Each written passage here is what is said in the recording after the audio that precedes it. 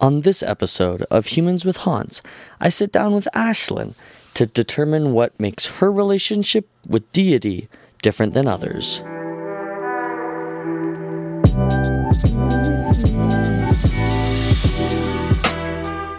Welcome back to Humans with Haunts. I'm Haunts, and listeners, today we have a little bit of a special episode. I'm actually joined with a co-host, Benjamin Bowers. He was my MTC companion turned friend, wonderful enemies to lovers story there that we could get into on a later date, another podcast. Stay listening. So happy for him to be here. He might interject. He'll contribute a little bit on the host end. And then in terms of guests, I am joined by Ashlyn, right? That's how you say your name? That's how you say my name. Perfect. Now, Ashlyn, I met approximately, an hour ago? Give or take. I was at my cousin's birthday party. Shout out Olivia Paulson. Hopefully she's a listener. And got talking to Ashlyn a little bit. Mentioned my boy Bowers over here mentioned I had a podcast. And she didn't believe me at first. She doubted the validity of my podcast. After I showed her the many 5-star reviews, which, thank you again, listeners. If you haven't already, leave a review. Showed her that. And then I said, even if you want to be on the podcast, we can record an episode. And she said, bet. Little did she know, I always am prepared to record. The little saying, always ready to record. R. Okay, A-R-R. And so here we are. We are recording an episode. That's how I know you, Ashlyn. We'll see what she has to say. Yeah. And if the episode's published, it was good enough.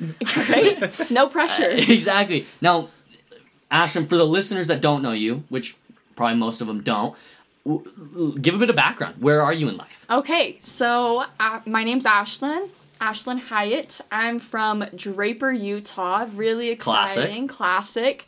I'm 20 years old. I am going to BYU studying psychology. I'm a sophomore in the program right now. Very nice. And I have like 5 siblings, very exciting, big family. I recently returned home from a mission to Boston, Massachusetts. Very cool. Speaking Portuguese. Wow. So that was very exciting. Yes. And yeah, that's kind of me right now. That's you? Awesome. Well, the listeners are excited, I can tell. We'll just hop right in. This is a relationship podcast. I gave you that as a base. And other than that, we're just going on the fly here. But for you, when you think of a relationship that has defined your life, that has been instrumental in who you are, what comes to mind? Well, one thing that comes to mind is something that definitely has defined everything within my life, all different sorts of relationships, is definitely my relationship with my God. I mean, I don't know if can we do religion? For sure. Great. Religion's allowed. We live in a society that allows freedom of speech. Exactly. Allows religion. So for me, I feel very comfortable with my Heavenly Father. I look at God as a Heavenly Father, and I am a daughter of God. And so that's a relationship that has covered and defined any other relationship in my life. Yeah. And it all comes back to that. And so, yeah, that's something that is very, very important to me. For sure. And I hope today we'll be able to dive deep. You'll be able to share some personal experiences. Hopefully not too preachy. No. But obviously, these are your personal experiences. These are things that you've gone through that have helped molded you and helped you become who you are, which is totally valid. For you, when do you feel like you really recognized that relationship with God? When you're born as a baby, realistically, it's like you don't have a relationship with God. Realistically, it's right. Your brain isn't developed to the point where you can think of a higher power, of divinity. So for you, when was that sort of instrumental, or when did that start? Yeah, absolutely. So for me, I've grown up throughout my life. My mom has been very big, remember who you are. And I always be like, oh, I'm Ashlyn Hyatt, I'm a Hyatt. And it was, no, you aren't a Hyatt. You are a Hyatt, but you're a daughter of God. So that was kind of how it was all growing up. But I don't think it really clicked until my mission. Serving my mission. So a little bit about my mission. I served for 5 months. Okay. And usually, for those who don't know, I served a mission for the Church of Jesus Christ of Latter-day Saints, and most sisters, they serve for a period of 18 months. Yeah. And elders, they'll serve for a period of 24 months. And I served for 5 months, so a little shorter than most people expect and than I expected. But on my mission, I experienced a number of difficulties with mental health. And I had a lot of backlash with different people who, when I was trying to get the help I needed. And so it all came down to how I viewed myself and where I was at. And so the thing that really defined me and that I realized I'm always that daughter of God. I always have my Heavenly Father with me, even though I'm miles away from my physical father on earth. And so I think that's when it really clicked that no matter what, like, I am a daughter of God. You take everything else about me away, and that is the one thing that will always be there. Yeah. For you, I mean, to come to that realization, to find that connection with Deity, it takes a long time. And you talked about how you had sort of grown up in this religious household, in this church.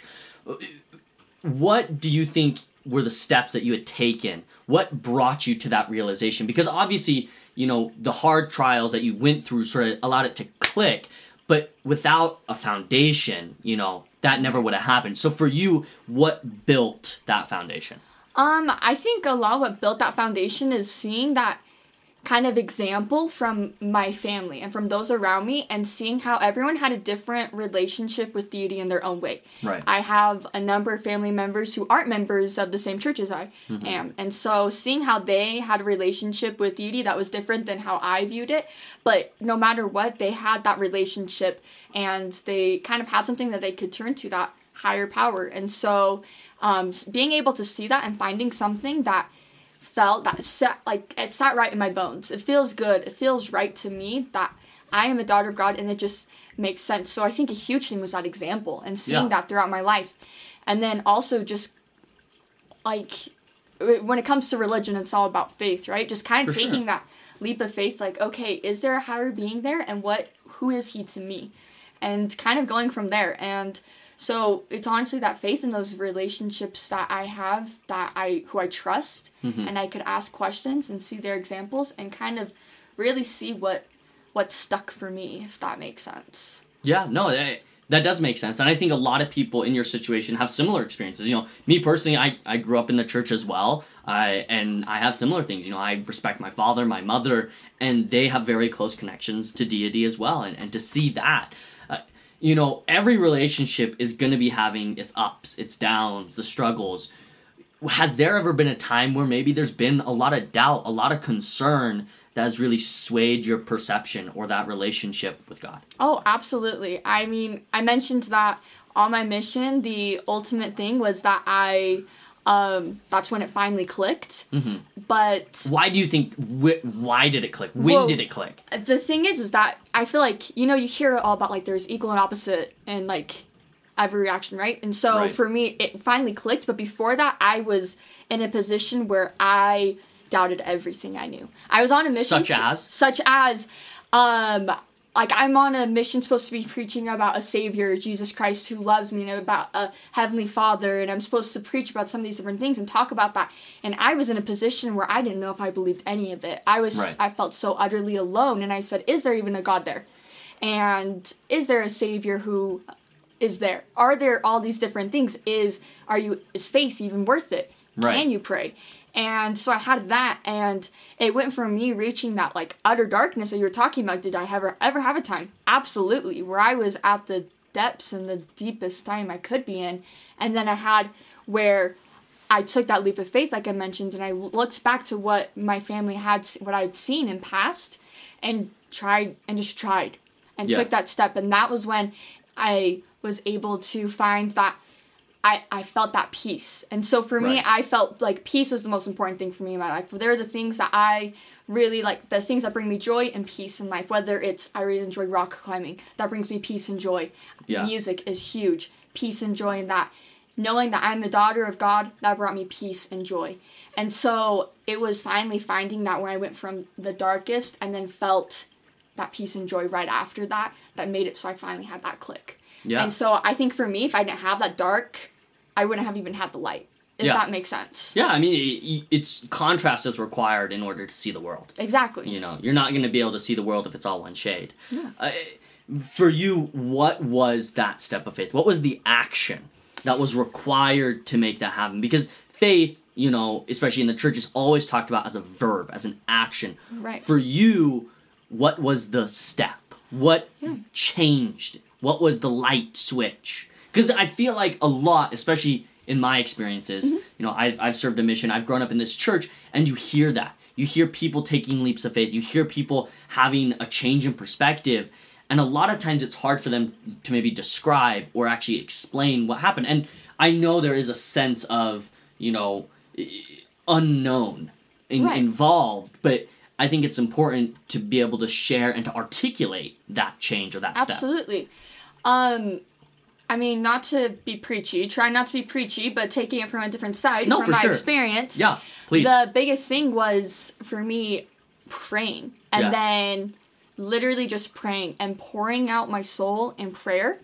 And one thing that I found for me, I would write down my, like, different things that in my prayers. Like, as I would be praying, I'd write down different things I was praying about to have that.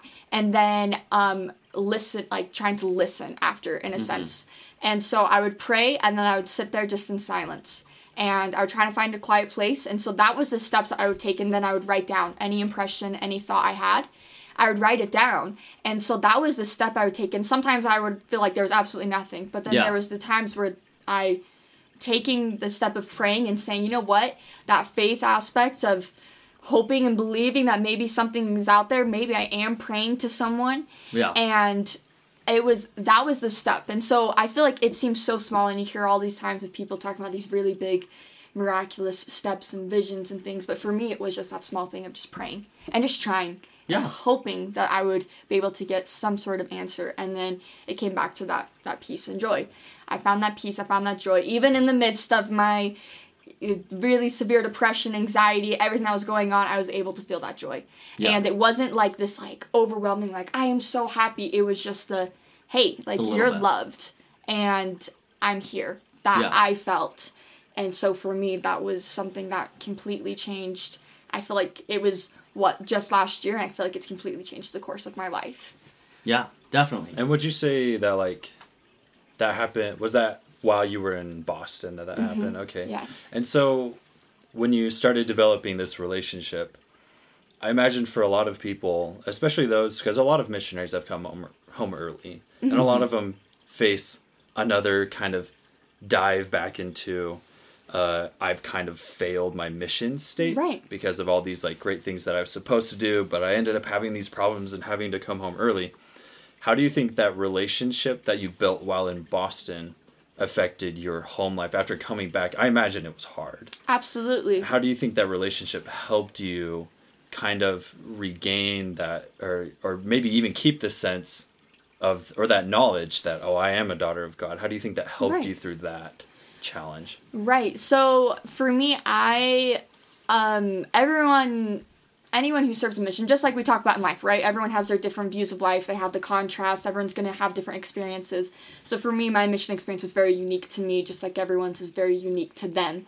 And with me going out, I felt confident that that was where I was needed at the time. And then me deciding to come home, I just felt, I knew I wasn't in a place to be able to serve others. I wasn't in a place to be able to help others create a relationship with Christ or with the Savior, because I emotionally and mentally wasn't in a place where I could do that.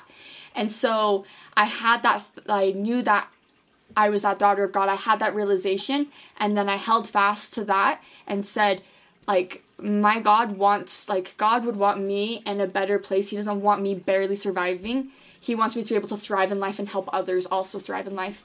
And so when I was at the point where I wasn't surviving, it felt like that was when I knew, like, I need to come home. And having that knowledge that I am the daughter of God, and it doesn't matter, take everything away. Like I mentioned at the beginning, take everything away, and that is what I feel is left. You take all the different things that I think could define me, and that is the one thing that will always be there that for me, I feel like can never be taken away from personal experiences and from what I believe and hold true. And so holding that to come home and facing, like, we live in a culture where there's very much, like, mission complete, like you set out to do something and you're going to complete it, whether it's like a sport, you're playing a sport and maybe you're supposed to hold fast and finish that, or a degree you're planning on, or a mission, or different things.